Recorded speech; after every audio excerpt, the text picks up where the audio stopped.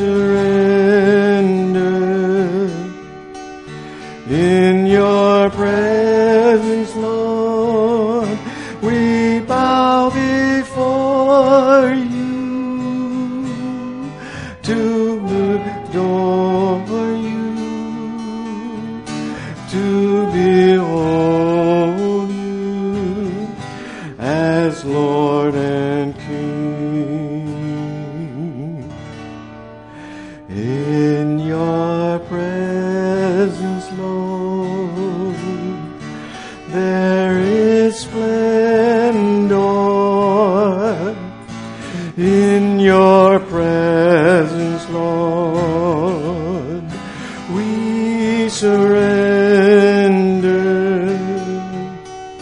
In your presence, Lord, we bow before you to adore you, to behold you as Lord and King.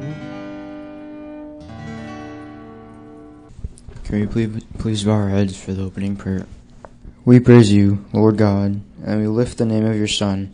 We stand in your presence, drawn here by your Holy Spirit that empowers us to share your good news, to tell the story of your Son and your kingdom, and to rejoice in his life freely given. We are grateful that you have already moved past our sin, but we still confess that we have fallen far short of what you created us to be, and so we ask that you empower us and guide us to walk by faith as those who are forgiven. We ask your blessing to be upon us this worship hour and upon the hearing of your word. We give you our hearts and minds. We open the gates to our lives and shout, Hosanna, blessed is the one who comes in the name of the Lord. Bless his name, O Lord. May Jesus Christ be praised. May the prayer he taught us be a blessing in our lives. Our Father, who art in heaven, hallowed be thy name. Thy kingdom come, thy will be done, on earth as it is in heaven. Give us this day our daily bread, and forgive us our debts as we forgive our debtors.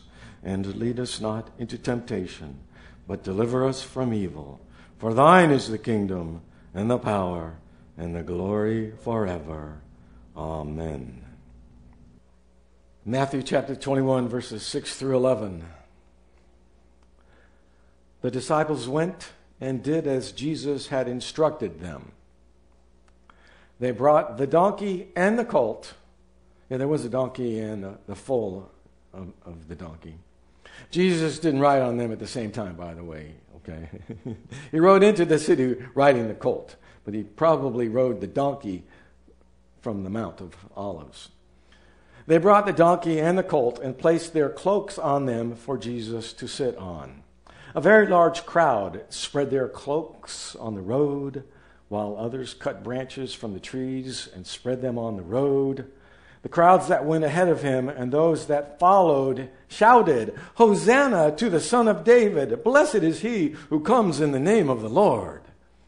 Hosanna in the highest heaven! When Jesus entered Jerusalem, the whole city was stirred and asked, Who is this? The crowds answered, This is Jesus, the prophet from Nazareth in Galilee. It was a great day. Jesus was riding a donkey's colt into the city of Jerusalem. Admirers waved palm branches. They laid their coats on the road before him. Everyone was excited, and the people shouted, Hosanna! Hosanna to the Son of David! Well, Hosanna is an interesting Hebrew word. Do you know what it means? Literally, it means, Lord, save us. Lord, save us. It's the kind of greeting people might shout to soldiers who liberate a town from occupation. In recent history, this has happened. In the 20th century, as the Allied soldiers liberated Europe during World War II, Entire towns, town after town, came out to greet the liberating soldiers. During Desert Storm, 1990, I remember this. I wasn't there, but I remember watching the Kuwaitis crying out in happiness as they were freed from the Iraqi oppressors. Lord, save us. That's what people say who need to be saved. It's what people shout to someone they trust. And over the centuries, Hosanna became a word of praise. Like hallelujah. Hallelujah, praise the Lord. That's what that means. Did the people of Jerusalem know they were calling for their freedom and salvation? Or were they just honoring the popular rabbi with a common salutation? Scripture isn't definitive, but in any case, the people welcomed Jesus. They hailed him. They were praising him. Some of the people knew that Jesus was more than just a celebrity. They called out, Hosanna to the Son of David. David was the patriarch of the royal dynasty of Judea. For 400 years after David ruled, every king in Judea was considered to be a son of David. Even in times of occupation, the prophecies pointed toward a new Davidic king to rise to the throne. He was called the Messiah. And here was Jesus, the rabbi from Nazareth, who had taught daily about God's kingdom. The crowd was singing, "Blessed be the King who comes in the name of the Lord." This was the Davidic king riding into the city to take control, not on a war horse like a general, but on a donkey, as prophesied in the book of Zechariah. See, your king comes to you, righteous and victorious, lowly and riding on a donkey, on a colt, the foal of a donkey. We know what happened. The Pharisees were indignant. The Pharisees were the religious rulers. And they urged Jesus to silence the crowd. To the Pharisees, the people were out of control, and surely they thought Jesus didn't want the people to start a rebellion. In Matthew's account, the Pharisees called the people who were singing praises to Jesus children. Yeah, the Pharisees called them children. No doubt there were children in the crowd, but the Pharisees were simply talking down to the followers of Jesus as if they were childish. They had childish enthusiasm. They didn't know what they were saying. They didn't know what they were doing. But Jesus refused to rein in any of the praises. I like the account, the way it was written in Luke chapter 9, verses 39 and 40. But some of the Pharisees among the crowd said, "Teacher, rebuke your followers for saying things like that." He replied, "If they had kept quiet, the stones along the road would burst into cheers." Now, this is very metaphorical, of course. The rocks aren't actually going to start talking. Well, you never know with Jesus. If the Pharisees had succeeded in shutting up the people, maybe those rocks would have started shouting. Maybe the rocks themselves would have shouted out, "Hosanna to the King of David, the Son of David." Or maybe Jesus was recalling another prophecy by the prophet Habakkuk. Habakkuk was berating, scolding. That's a fancy word for scolding. He was scolding the proud and the greedy leaders in his culture, hundreds of years before Christ walked this earth. He said, "You have plotted the ruin of many people, shaming your own house and forfeiting your life. The stones of the wall will cry out, and the beams of the woodwork will echo it. See, he is puffed up. His desires are not upright, but the righteous will live by faith. Habakkuk was shaming the leaders of Israel in his day, yet he provided a positive contrast. See, he is puffed up. That's the religious leaders who he was talking to. His desires are not upright, but the righteous will live by faith. This is the heart of the gospel message found hundreds of years before Christ walked this earth. It was a theme developed by the Apostle Paul and all the disciples. It was the core teaching of Jesus. The just will live by faith. The righteous will live by faith. The Pharisees were arrogant, greedy, corrupt. They were puffed up with their own pride, in their own pious traditions. The people, on the other hand, they displayed simple faith. They called out to the Messiah to save them. Hosanna! Lord, save us! Jesus had come to Jerusalem for the last time. As usual, he entered the temple courts to teach. The chief priests and the elders of the people came to him and challenged his authority.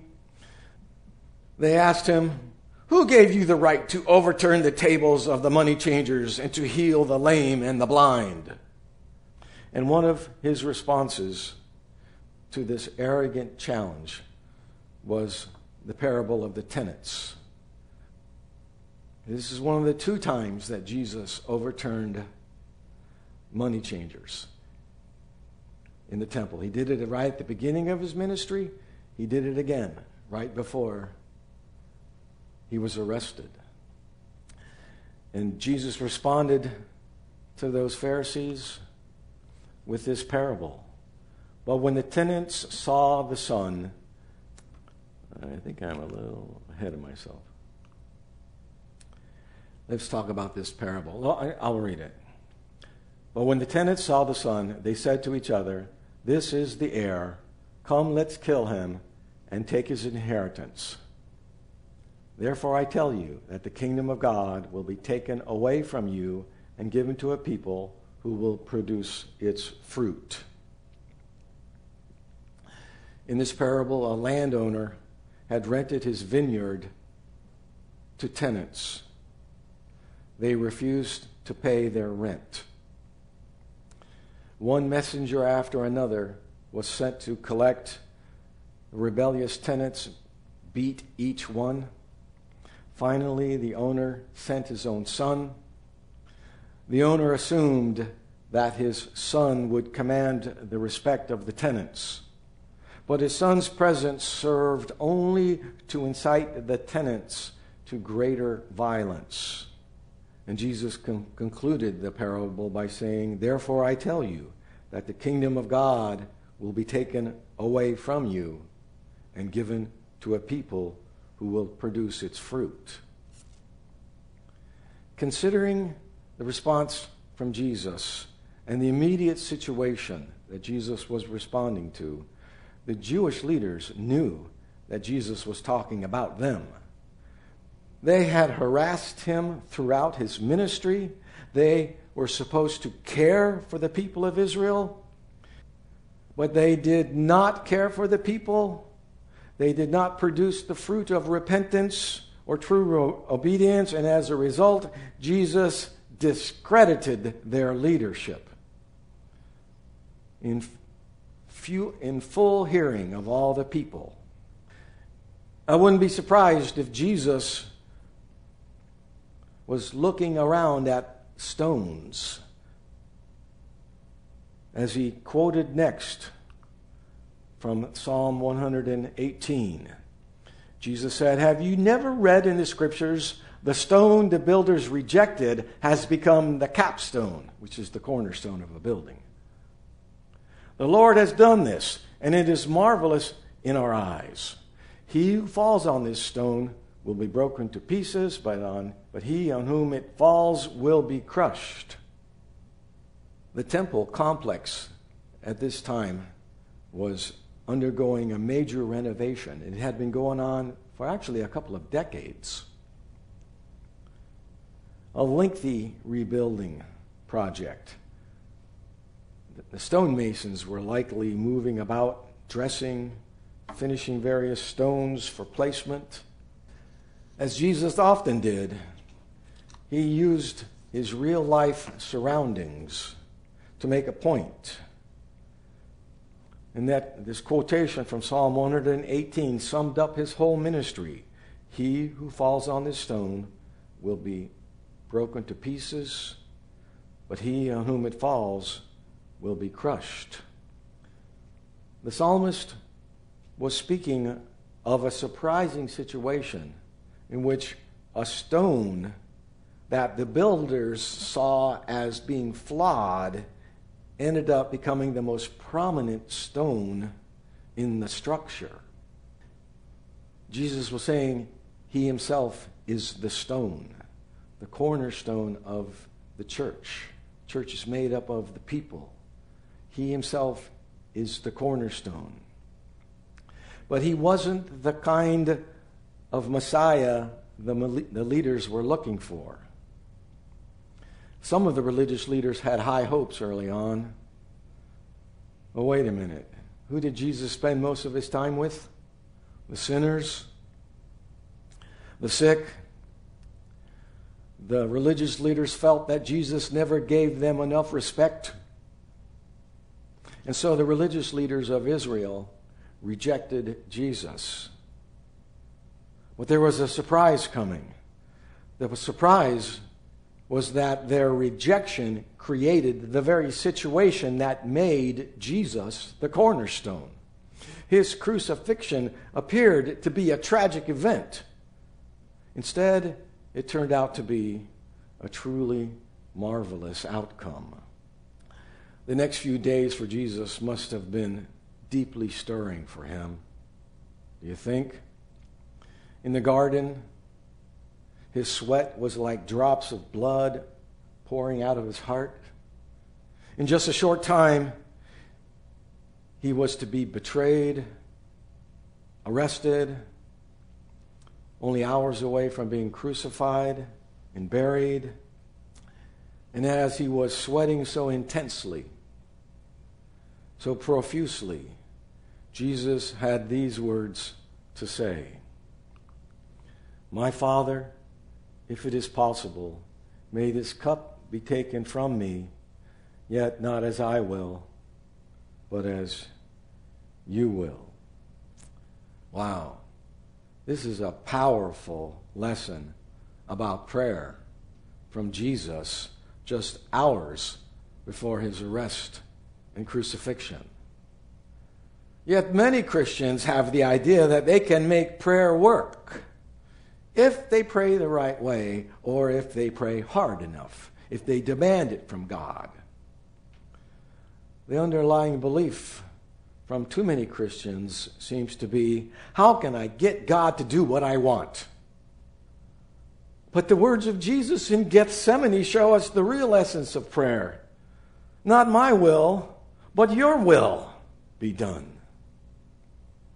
Prayer is a conversation. It's a meeting of the minds. And even more than that, it's a meeting of the wills. We can and we should voice our desires to God. That's exactly what Jesus did in the garden. He asked for a way out. But like Jesus, we don't stay there. God cares about our needs, our wants, and he often provides what we ask. And he knows our needs better than we know our own needs. But as with Jesus, God often has a bigger picture. He has a bigger plan for us to accomplish. We can say what we want, but like Jesus, we need to listen for what God wants. See, prayer doesn't have a magic formula.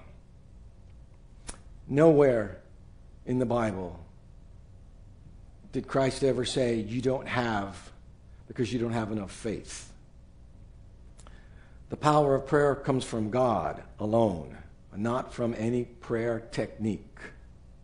Scripture teaches us that faith leads to answered prayer, but faith is being open to the power of God. Faith is still God's power. Faith is not my power. Faith is not your power. Faith is not my will. By faith, I choose to follow God's will. Incidentally, I'm going to do a series of sermons defining what God's will is very soon. If you don't realize it, you already know 2/3 of God's will for your life. The only part you're missing is 1/3. In the garden, Jesus knew that the cup of suffering was at his lips. It was ready to be tasted. Any of us would tremble at the physical pain involved. Jesus wasn't the only one to be crucified. That was the routine way that criminals were killed in that day. Very brutal.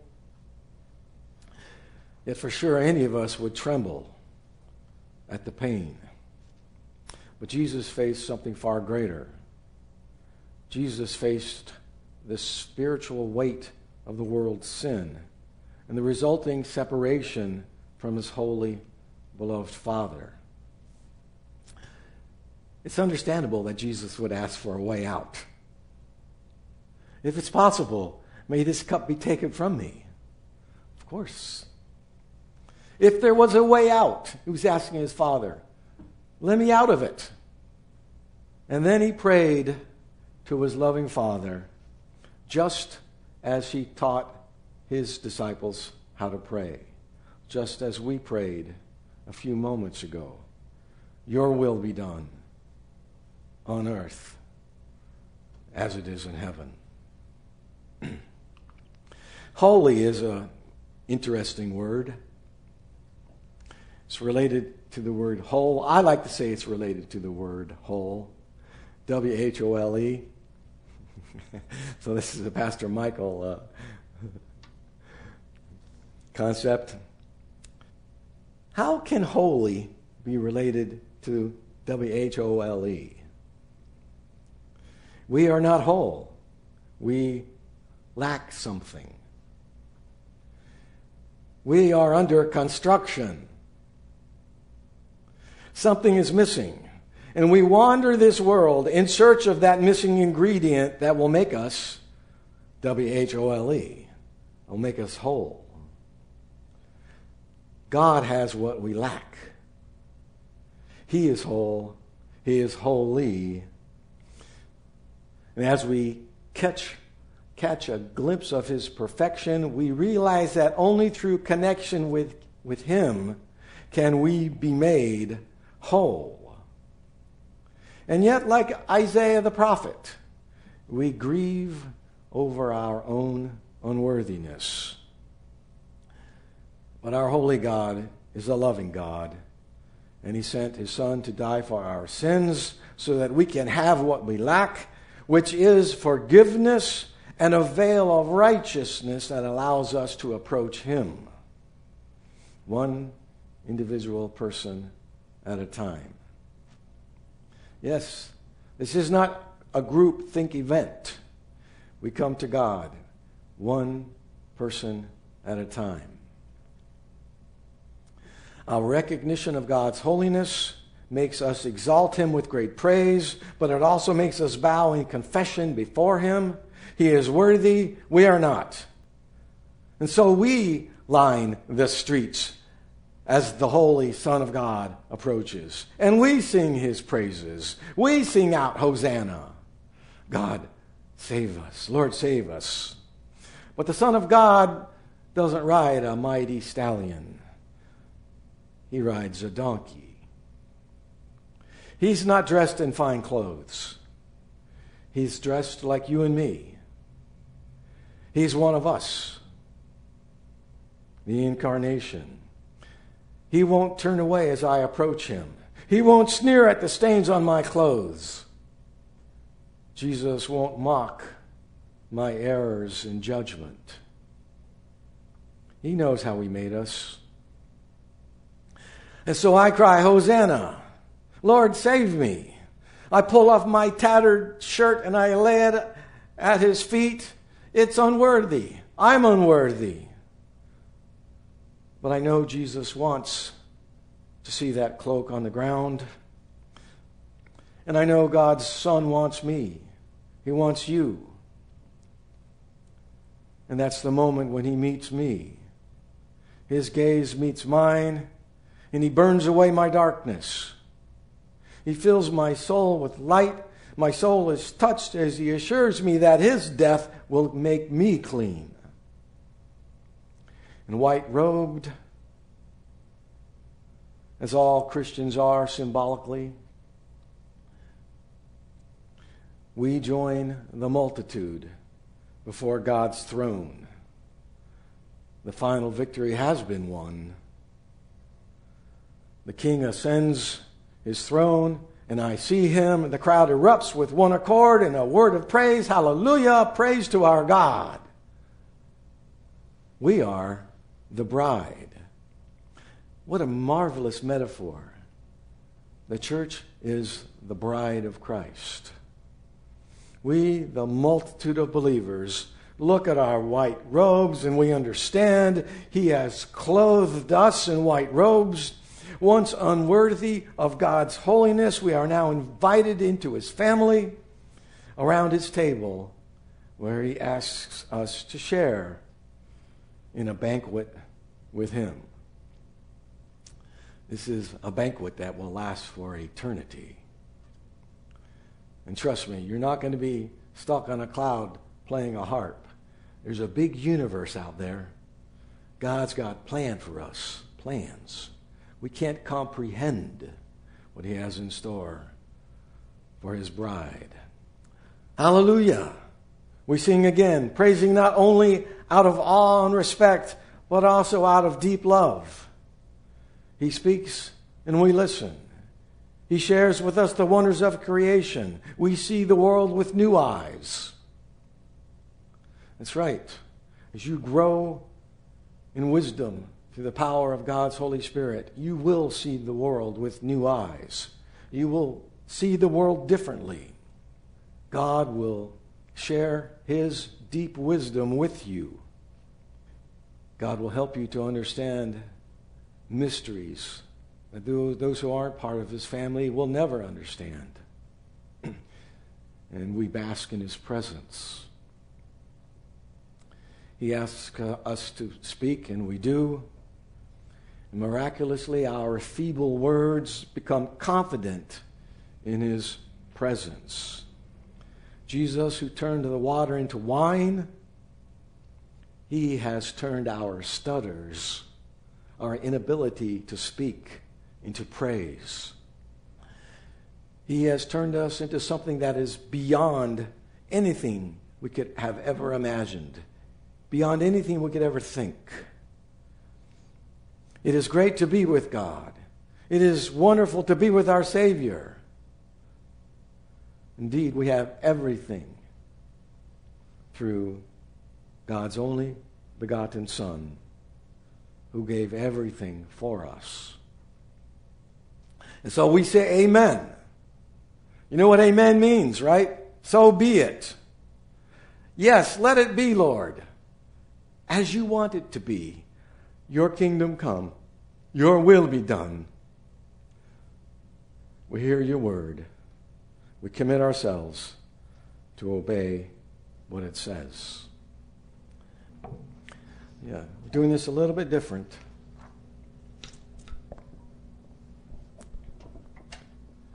When we partake of the Lord's Supper, we partake of what Jesus did. We partake of Jesus in that we receive the blessing of his love and we acknowledge the saving sacrifice that he made on the cross.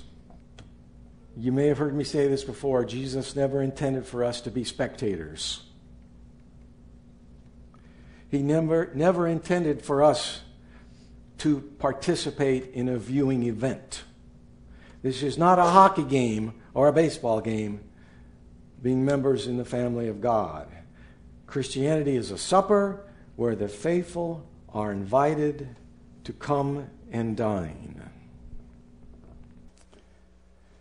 We are a group of believers with a common Savior. As we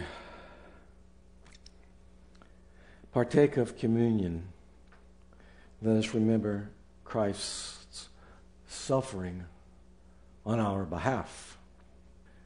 Let us remember our covenant relationship with Him and each other in this body of believers that we call the church, the ecclesia. The word in the Greek means those who are called out. The ecclesia, the church, means those people who have been called out of the world into citizenship in the family of God. In our small assembly of believers, we take communion using grape juice. We could use wine. The symbolism is what's important. The symbolism is that the fruit of the vine illustrates Jesus as the source of life, the source of victory, the source over death. When I'm talking death, I mean eternal death, not just death in a physical sense. Jesus said in John chapter 15, I am the true vine. He indeed is the true source of life. How do we get wine or juice out of a grape? We crush the grape. That's how it works. What a fitting metaphor. Jesus was literally crushed.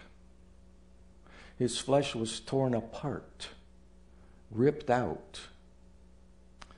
His blood was spilled out from many places on his body. When we partake of communion, we remember how Jesus was crushed. When we drink of the fruit of the vine, we remember how much Jesus suffered for us. Sister Laura, would you? The Lord Jesus, on the night he was betrayed, he took bread and he gave thanks. Let's give thanks. Heavenly Father, as we think of the sacrifice of your Son, his body on the cross, crushed. He understood exactly what was going on, yet he willingly gave himself so that your will would be done in his life. And now he has taught us to follow suit, to make your will be done in our lives as well. Thank you, Lord God, for that willing sacrifice of your Son. We pray in his name. Amen. Jesus then broke the bread and said, "This is my body, which is for you. Do this in remembrance of me." Jesus then took the cup, a symbol of the new covenant in his blood. Let us pray. Lord God, how wonderful it is to take this opportunity to head into 2022 in remembrance of what Jesus did on that cross. His blood spilled for whosoever will listen to his words and choose to follow him. This universe seems to be so complex, so much we don't understand. We barely understand our own time and dimensions. that you provided a way, a simple way for us to be in relationship with you, Lord God. But it took the blood of Jesus being spilled on that cross that had to happen first, as Jesus then conquered death. And as he taught whoever would listen to him to come and follow him. That is what we choose to do, Lord God. Follow Jesus. Forever thankful that he was willing to follow and be obedient to your will. Thank you, Lord God, for the gift of your Son. In his name we pray. Amen. Jesus then said, "This cup is the new covenant in my blood. Do this whenever you drink it in remembrance of me." Amen. Whenever you eat this bread and drink this cup, you proclaim the Lord's death and resurrection until he comes again. Amen and hallelujah.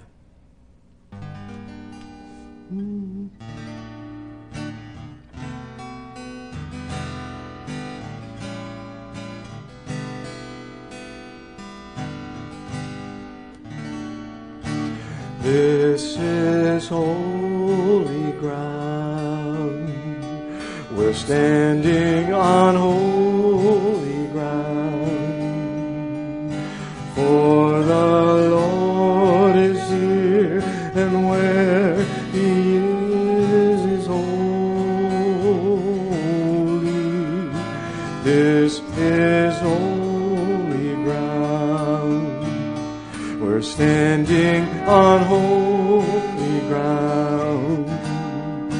For the Lord is here, and where he is holy. These are holy hands. We're lifting up holy hands. For the Lord is here, and where he is holy. These are holy hands. We're lifting up holy hands. For the Lord is here, and where he is holy. We are standing on holy ground, and I know that there are angels all around. Let us praise Jesus now. We are standing in his presence on holy